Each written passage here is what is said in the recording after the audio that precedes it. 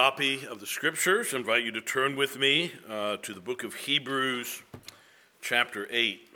Book of Hebrews, chapter 8.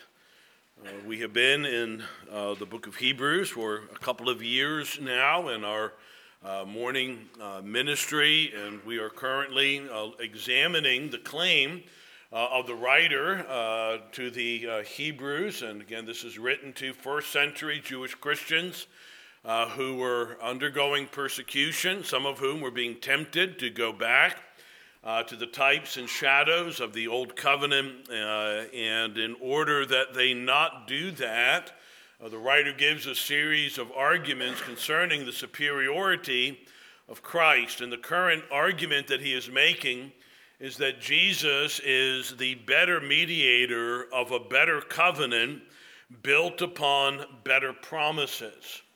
And that is the current argument that we are considering. And in order to prove that argument, the writer quotes from Jeremiah 31 on the promise of the new covenant. And that new covenant consists of four essential promises. And we have looked at three of those promises. The first, that God would place his law in the mind and write it upon their hearts. The promise that he would be their God and that they would be his people. And the third, that there would no longer be the need, as the Old Covenant prophets so often did, and as godly Israelites did in days of old, speak to their neighbor or to their brother, telling them to know the Lord. For in the new covenant, all of the recipients of the blessings of the new covenant know the Lord, from the least to the greatest. And that brings us to verse 12, the fourth of the promises, for I will be merciful to their unrighteousness, and their sins and lawless deeds I will remember no more. Let's pray and ask God's blessing as we look into his word this morning. Our Father, it is with joy that we read and anticipate now having expounded such wonderful words as these. We thank you, Heavenly Father, for the promises you make in your word. And we thank you, Father, for the joy that we have in being the recipients of such truths. We pray, living God, that today would indeed be a day in which some would be able to declare for the first time, all my sins, though they be many, have been laid upon the spotless Lamb of God. And we pray all of this in his matchless name. Amen.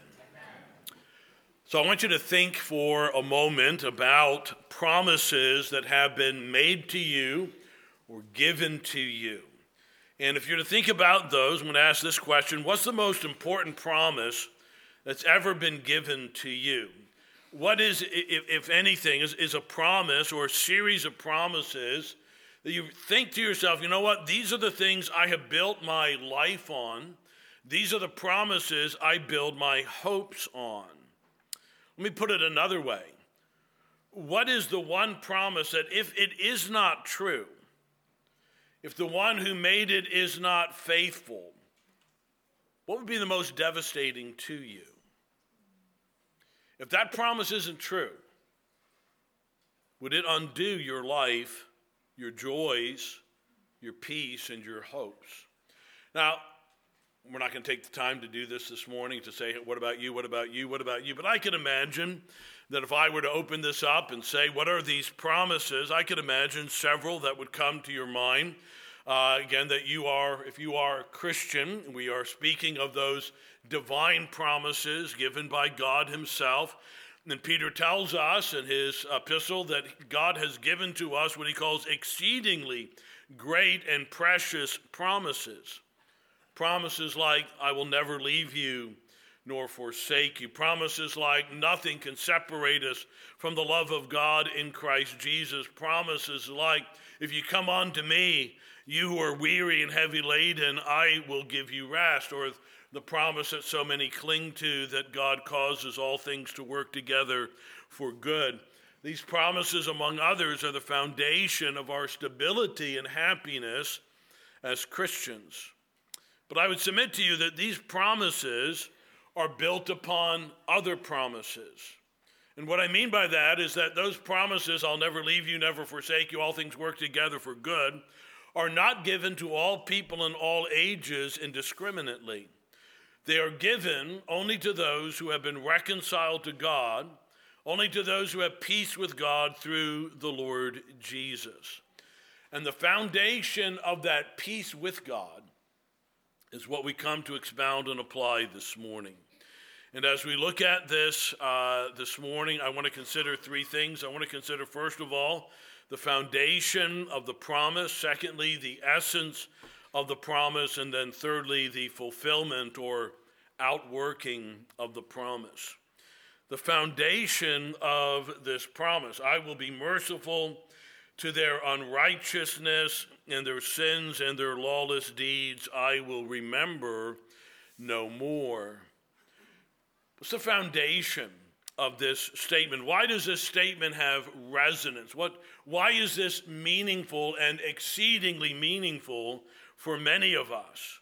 Well, our church, I hope I can say, our church is a church that glories in the gospel, that God was in Christ reconciling the world to himself. We glory in the truth that God made him, the Lord Jesus, who knew no sin, to become sin for us, that we through him might become the righteousness of God. That is one of the great compact statements of what we mean by the gospel. All that gospel truth, that Jesus, the spotless Lamb of God, offered himself upon the cross, is predicated upon certain fundamental truths which our text is dealing with. For the cross to be what the Bible says the cross is, for it to mean what the Bible says that it means, there more fundamentally has to be the reality that there is a God in heaven, and that he is a holy God, and that he has spoken and revealed his will for mankind. For the cross to mean anything and the forgiveness of sins to mean anything, there has to be a holy God, a God who has spoken and revealed his will to us. For the cross and forgiveness to be meaningful, there must be the reality of sin. And the reality, as we will see here, that the wages of sin is death, and that the soul that sins must die. For this promise to be meaningful to us, we must lay this foundation. What is sin? Well, the old catechism says that sin is any lack of conformity unto or transgression of the law of God. And the Bible tells us that we have all sinned, and some deduce from that language, or some use that language sometimes to minimize the grossness of sin, or the effect of sin, or the guilt of sin. So as to say, well, everybody does it. It's no big deal. Like, why make a big deal about going to the bathroom? Everybody goes to the bathroom. Why make a big deal about getting sick? Everybody gets sick, right? Everybody sins. Everybody does it. It's no big deal. But the Bible says, but it is a big deal. It affects our body. It affects our world. It is the source of all of the woe and all of the sorrow and all of the trauma and all of the death in the world. Every police station and hospital and graveyard screams to us that sin is a big deal. And we have all, in our own way, participated in sin, whether in thought or word or deed. And we study these concepts and we say there are sins of commission. That is often referred to as transgression or iniquity. And there are sins of omission, which we often minimize. I think as Christians, we tend to minimize sins of omission. But the things we should have done, love and grace and mercy and justice withheld, love to God not shown, love to one another left undone. And the Bible tells us that our deeds, our actions, our words, and our very thoughts are recorded before the God before whom all things are naked and laid bare, the God with whom we must have to do, that is, before whom we must give an account. All right, well, somebody counters and says, I don't believe that. I don't believe that there is a God, or I don't believe that God is like that. I don't believe that God is grieved or offended by those things the Bible talks about and Christians seem obsessed with. And I don't believe that God is really offended or bothered by those things. He understands that we're just human. I don't believe that he will hold us accountable. I don't believe that there is a coming day of judgment. And if you believe that, then the coming of Christ, the incarnation and the cross certainly will mean little to nothing to you. And I am saying to you that if you believe those things, that the Word of God states clearly and repeatedly and unashamedly that there is a God in heaven who is holy, who takes sin seriously, and who must deal with sin and with sinners. And because that is so, we witness. And because this is so, we preach. And because this is so, this is why preachers and others plead. This is why Christ is precious to us and why his work on the cross must be proclaimed to every nation. It's because there is a God, and we have sinned against him, and because you and I and all humanity possess a soul that must live somewhere forever, and that there are only two places where it will abide forever, in glory or in hell. We have all sinned. All of us, the Bible says in Romans 3, have fallen short of the glory of God. And in Romans 6, we read that the wages of our sin is death. That's the foundation of this promise. Now consider, secondly, the essence of the promise. I will be merciful to their unrighteousness, and their sins and their lawless deeds I will remember no more. Now, for some of you who have a translation other than the King James or the New King James, you will note there's a textual variant here. There's one of the phrases in the King James and New King James that are in our manuscript that are not in other Greek manuscripts, which are the foundation of newer translations. And so, depending on what the translation is, you might have lawless deeds or iniquities that are not mentioned here. I'm going to say this, it makes little difference to the overall thrust of the passage. The idea of lawless deeds or iniquities is certainly present in both manuscripts and both texts, and they are presented in many other portions in God's Word, and I am going to present it as such. There is a description in the essence of this promise of sin and a description of forgiveness. You note here that God says in this promise, I will be merciful to your unrighteousness. Now, the Greek here takes the general word for righteous or righteousness and places in our language an A before it. Sometimes you have a word like typical and then atypical or atypical. And that A is called in grammar the alpha privative. And it just means that it negates. Sometimes we use the prefix un, like so righteousness and unrighteousness, just and unjust to convey the reality. The word is translated, I will be merciful to their unrighteousness. It's translated by some as iniquities, by other translations as wickedness, and by others as wrongdoing. You get the idea that this is big, that we are guilty of unrighteousness. Now, we may not use that word much in our own daily lives, so that what that person did was unrighteous. But we might say it was really wicked or it was really wrong.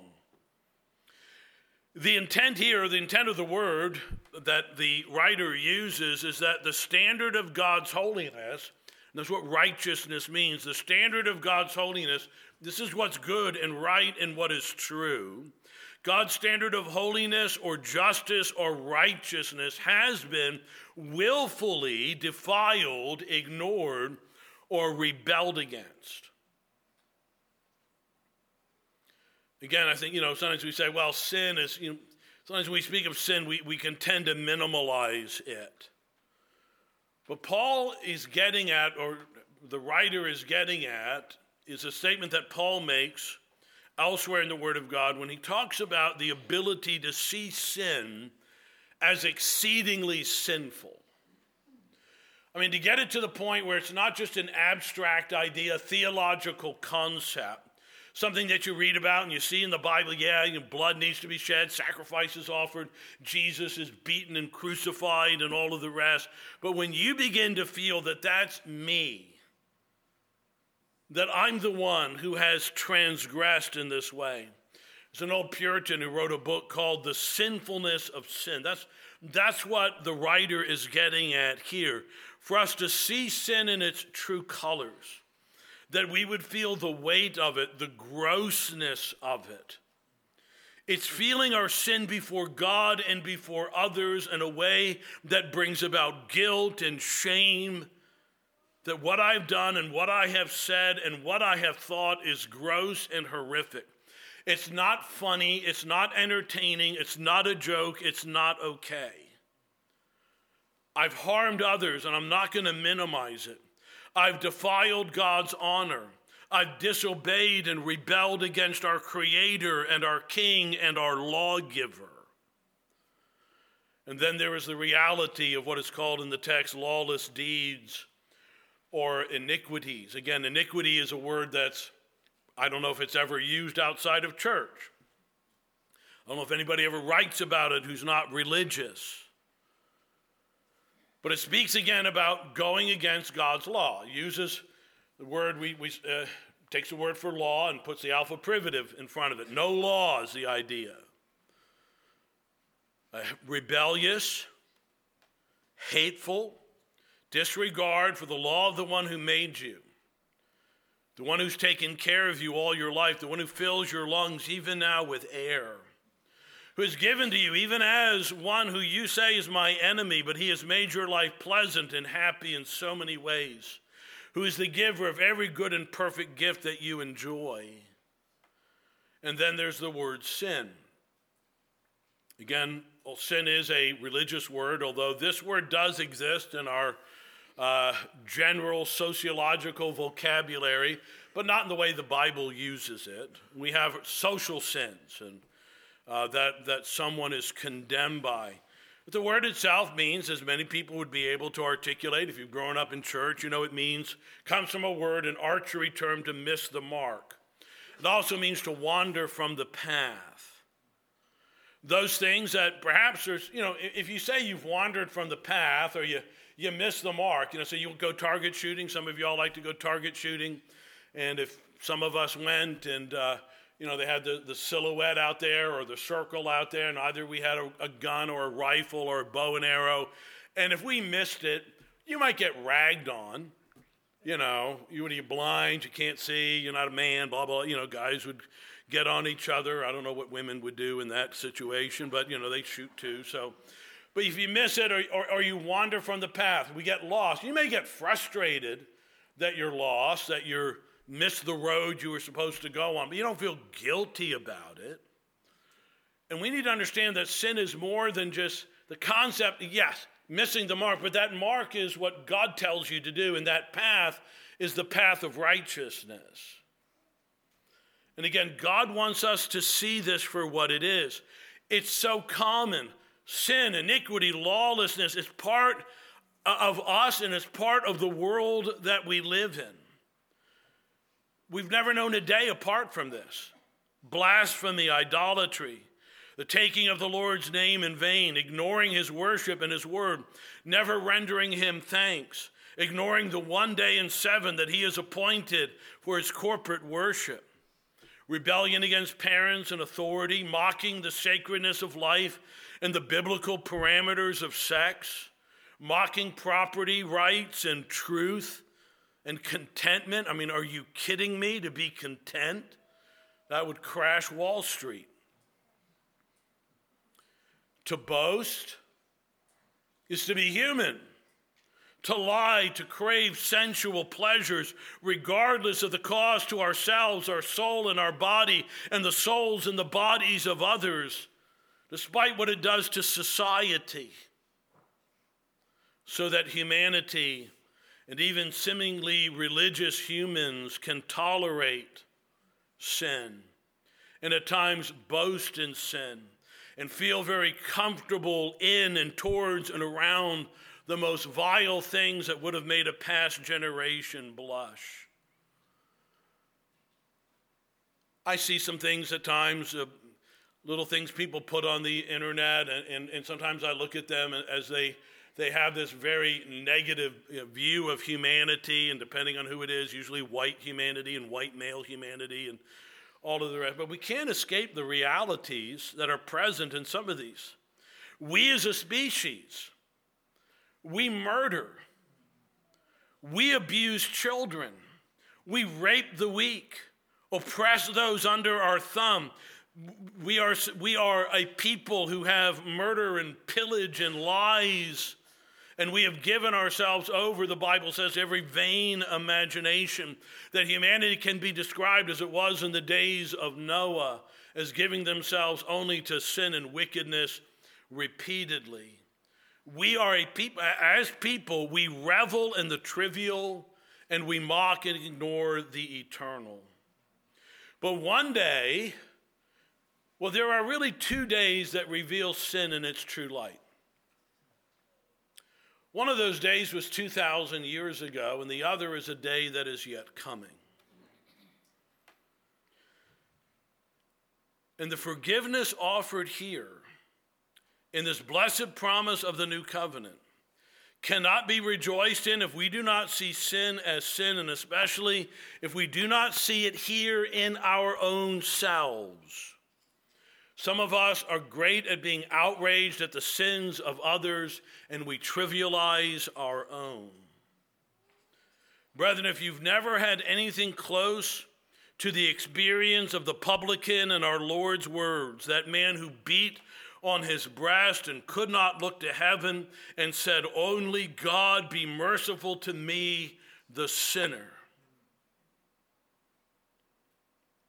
I'm going to get a little bit ahead of myself, but there's a section of a book that came to my mind, and I want to read it. It's a bit lengthy. I'll see how it goes in my reading of it. But I want you to get at least the feel for this. This is in Precious Remedies Against Satan's Devices. And Thomas Brooks is giving the reality that one of Satan's schemes is to paint and perfume sin, to make sin look good. I mean, it always looks good. If we always saw sin for what it was, I don't know, anybody here do dumpster diving on a regular basis in order, because dig into garbage in order to eat? That if you dropped a donut in manure, that, hey, you drop, again, there's certain foods you drop, you're going to try to do what you can to clean it up. There are certain things you're going to do, it's not worth it. And if we can see sin for what it is, but sin doesn't look like donut in manure, it looks like it's on a beautiful plate with wonderful aromas wafting from it and angels singing around. That's how sin appears for a moment. And then it reveals itself. Then it takes off its mask. But Brooks says this: consider those very sins that Satan paints and put new names and colors upon. He says, I want you to help to think of it rightly. It costs the best blood, the noblest blood, the life blood, the heart blood of the Lord Jesus. You have to put that into the picture of the sin that we tolerate or pursue. That Christ should come from the eternal bosom of his Father to a region of sorrow and death. That God should be manifested in the flesh, the Creator made a creature. That he who was clothed with glory should be wrapped with the rags of flesh. He who filled heaven and earth with his glory should be cradled in a manger. That the Almighty God should flee from weak men. That is, the God of Israel should go into Egypt. That the God of the law should be subject to the law. That the God of circumcision circumcise. The God who made the heavens working in Joseph's homely trade. That he who binds the devils in chains should be tempted. That he whose is the world and the fullness thereof should hunger and thirst. That the God of strength should be weary. The judge of all flesh condemned. The God of life put to death. That he who is one with the Father should cry out of misery, my God, why have you forsaken me?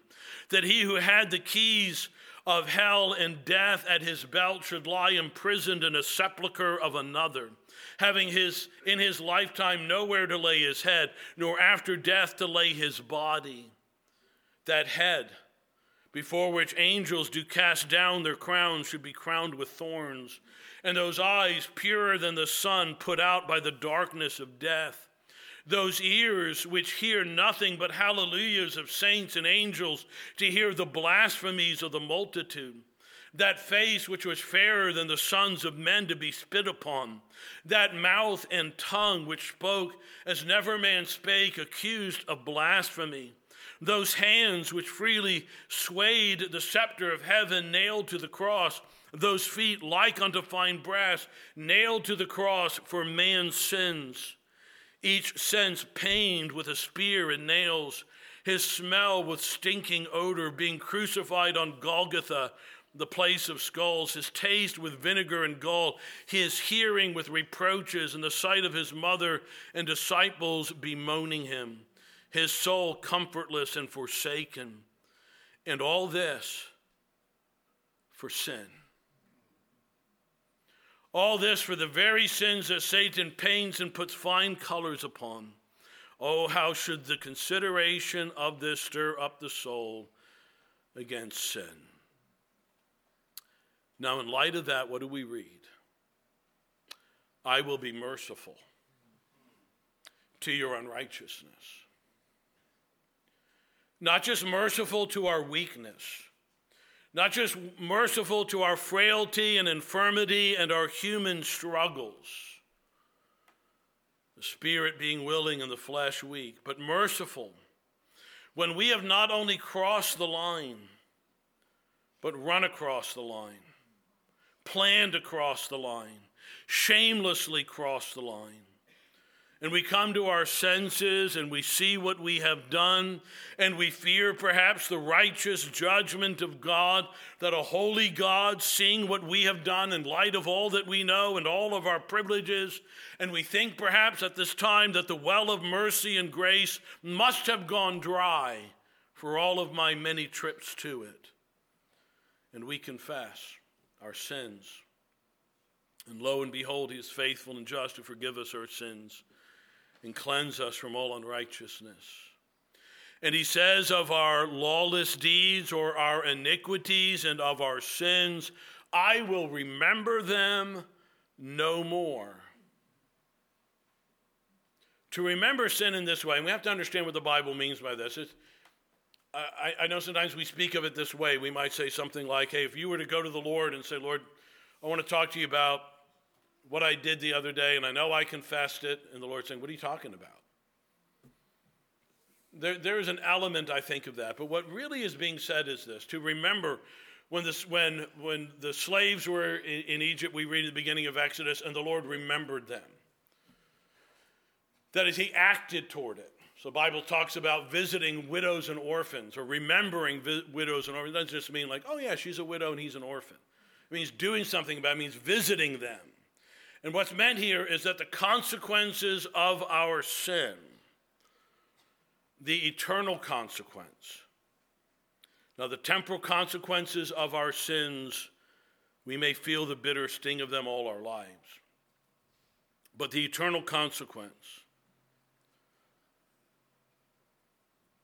And I want to remind us here just quickly, because we're talking about the importance of sin. When I say the earthly consequences of sin do touch others, the consequences of our sin are not merely personal, touching us and our families, but they touch our churches. Sometimes they keep us from gathering together to pray because we're too ashamed to pray. We feel too guilty to pray. And sometimes the reality is, the Lord says, it's not that my ear cannot hear, it's not that my arm is so short that it cannot save, but your iniquities have made a gulf between us. It touches our families and our churches. Our sins touch our neighbors and our nation and our world. But the great reality, our sins are also, the consequences of our sin are eternal. And he will not remember our sins in this way if we have fled to Jesus for refuge. If our guilt has been laid upon him, and the guilt and the shame and the stain of our sin. Again, not necessarily the earthly consequences, but the eternal consequences. And this is why the Word of God can promise us that if we are in Christ, we will one day stand in the presence of his glory with exceeding joy, faultless and blameless. For our sins have been taken away through the blood of Jesus, and we have been clothed with the fullness of the righteousness of Christ. And that brings us finally to the fulfillment of the promise. As I have already begun to deal with this truth, I just want to hammer it home. Because remember the point here, he's going to tell us that this covenant is better than that covenant. If you were to talk to an old covenant Jew and you were to say to him, hey, have you ever sinned? Have you ever fallen short of the glory of God? Have you ever transgressed the law of God in thought or word and deed? Have you ever minimalized the holiness of God or the consequences of your sin? Have you ever feared the judgment to come? Well, they might say, yes, I have. And you say, what have you done? I've offered a bull or a goat. I've offered a turtle dove or a lamb or something. I have gone to a weak priest who has his own sins, and I have sacrificed an animal on behalf. I have acted in obedience to what has been revealed. They knew that God was forgiving. Psalm 51, one of the great texts about forgiveness, is in the Old Testament. And the prophet Micah could say gloriously, who is a God like you, pardoning iniquity and passing over the transgression of the remnant of his heritage, who does not retain his anger forever, because he delights in mercy. The God who showed his glory to Moses when Moses prayed, show me your glory. And yes, there was some visible presentation of the glory of God to Moses as Moses was hid in the cleft of the rock. But the Lord also said, the Lord God, gracious and merciful and abounding in loving kindness and forgiving iniquity. That is who God is. David again could pray for God to blot out his transgressions and to have mercy upon him for his great sin. He had revealed that, again, his glory was in this, that he is a pardoning God. But there was ever in the mind of those under the old covenant and those priests who offered those sacrifices that in and of themselves as priests and as sacrifices, they were ultimately inadequate. They were a type or a shadow. For we go on to read in Hebrews 10, God willing we'll get there in the weeks and months ahead. For it is not possible for the blood of bulls and goats to take away sins, and to take away the guilt of sin and the shame of sin. They needed a better priest. This is the argument of the writer. You need a better priest to offer a better sacrifice. One sacrifice, once for all, to end all sacrifices. And when we say to you here today, your sins and your lawless deeds can be forgiven, and that there is a hope that you, even though you have sinned 1,000,000 times and more, can stand in the presence of a holy God, a God before whom sinless angels veil their faces, and that you can stand there with your face uplifted, and you can stand in his presence with a fullness of joy. It's not because God doesn't really care about these things. It's because God has been satisfied with Jesus and with what Jesus has done upon the cross. That's why. It's not because God has decided I'm going to ignore my holiness, I'm going to wink at your sin and just say, it's okay. No, your sins can be buried in the sea of forgetfulness because, as we sang a moment ago, the sinless Savior has died. Your iniquities are covered by the blood of Jesus, and you are covered by the righteousness of Jesus. And that is something that Moses saw dimly, and Isaiah saw dimly, and Jeremiah saw dimly, but that we proclaim openly and joyfully. And this is why it's so much better. And the one who made it is so much better. and to remember for them in context, that's the one you're thinking about forsaking. Do you see the spiritual madness of forsaking that one who is the mediator of a better covenant built upon better promises? And I want to close here with 2 words of application. Very simple. If you, as the child of God, have sinned, there is mercy with the Savior. Your sins, all of them, past, present, and future, have already been laid upon him. Jesus doesn't need to suffer more pain in heaven because you do something tomorrow. We're all laid upon. He doesn't need to die again. The fountain for sin and uncleanness was opened from Emmanuel's veins. Now, this forgiveness is not to be taken lightly. I think a very important text for you to memorize, if you haven't already memorized, is something of there's some tension here, but ultimate glory and instruction.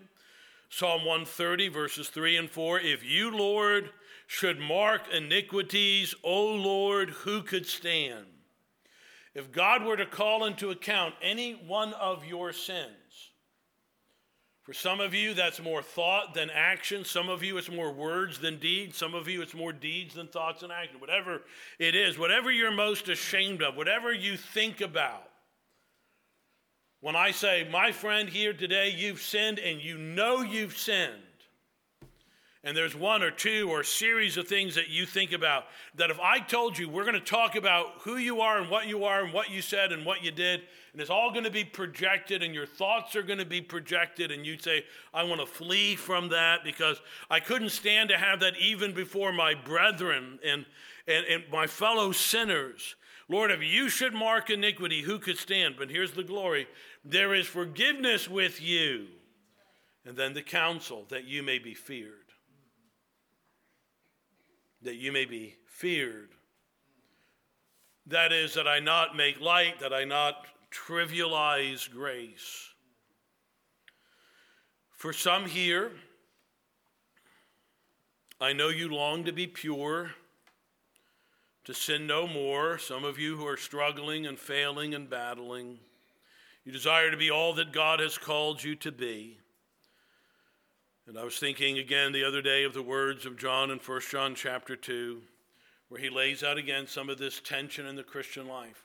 Brethren, we are called to be holy, called to be separate, and called to be distinct. And John says, I've written this letter so that you may not sin.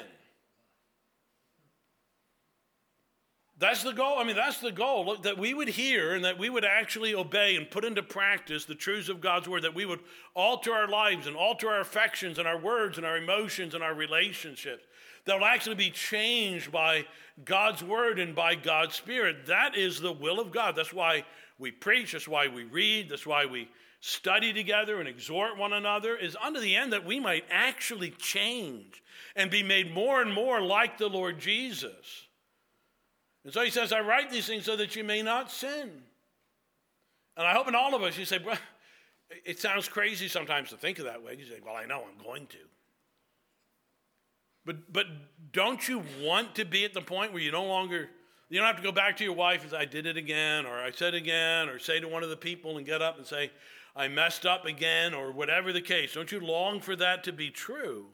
But John says, not only I've written these things so that you might not sin. Again, that's the goal. But if anyone does sin, we have an advocate. And it's hard to hold these things in tension. Because, well, if we sin, we have an advocate.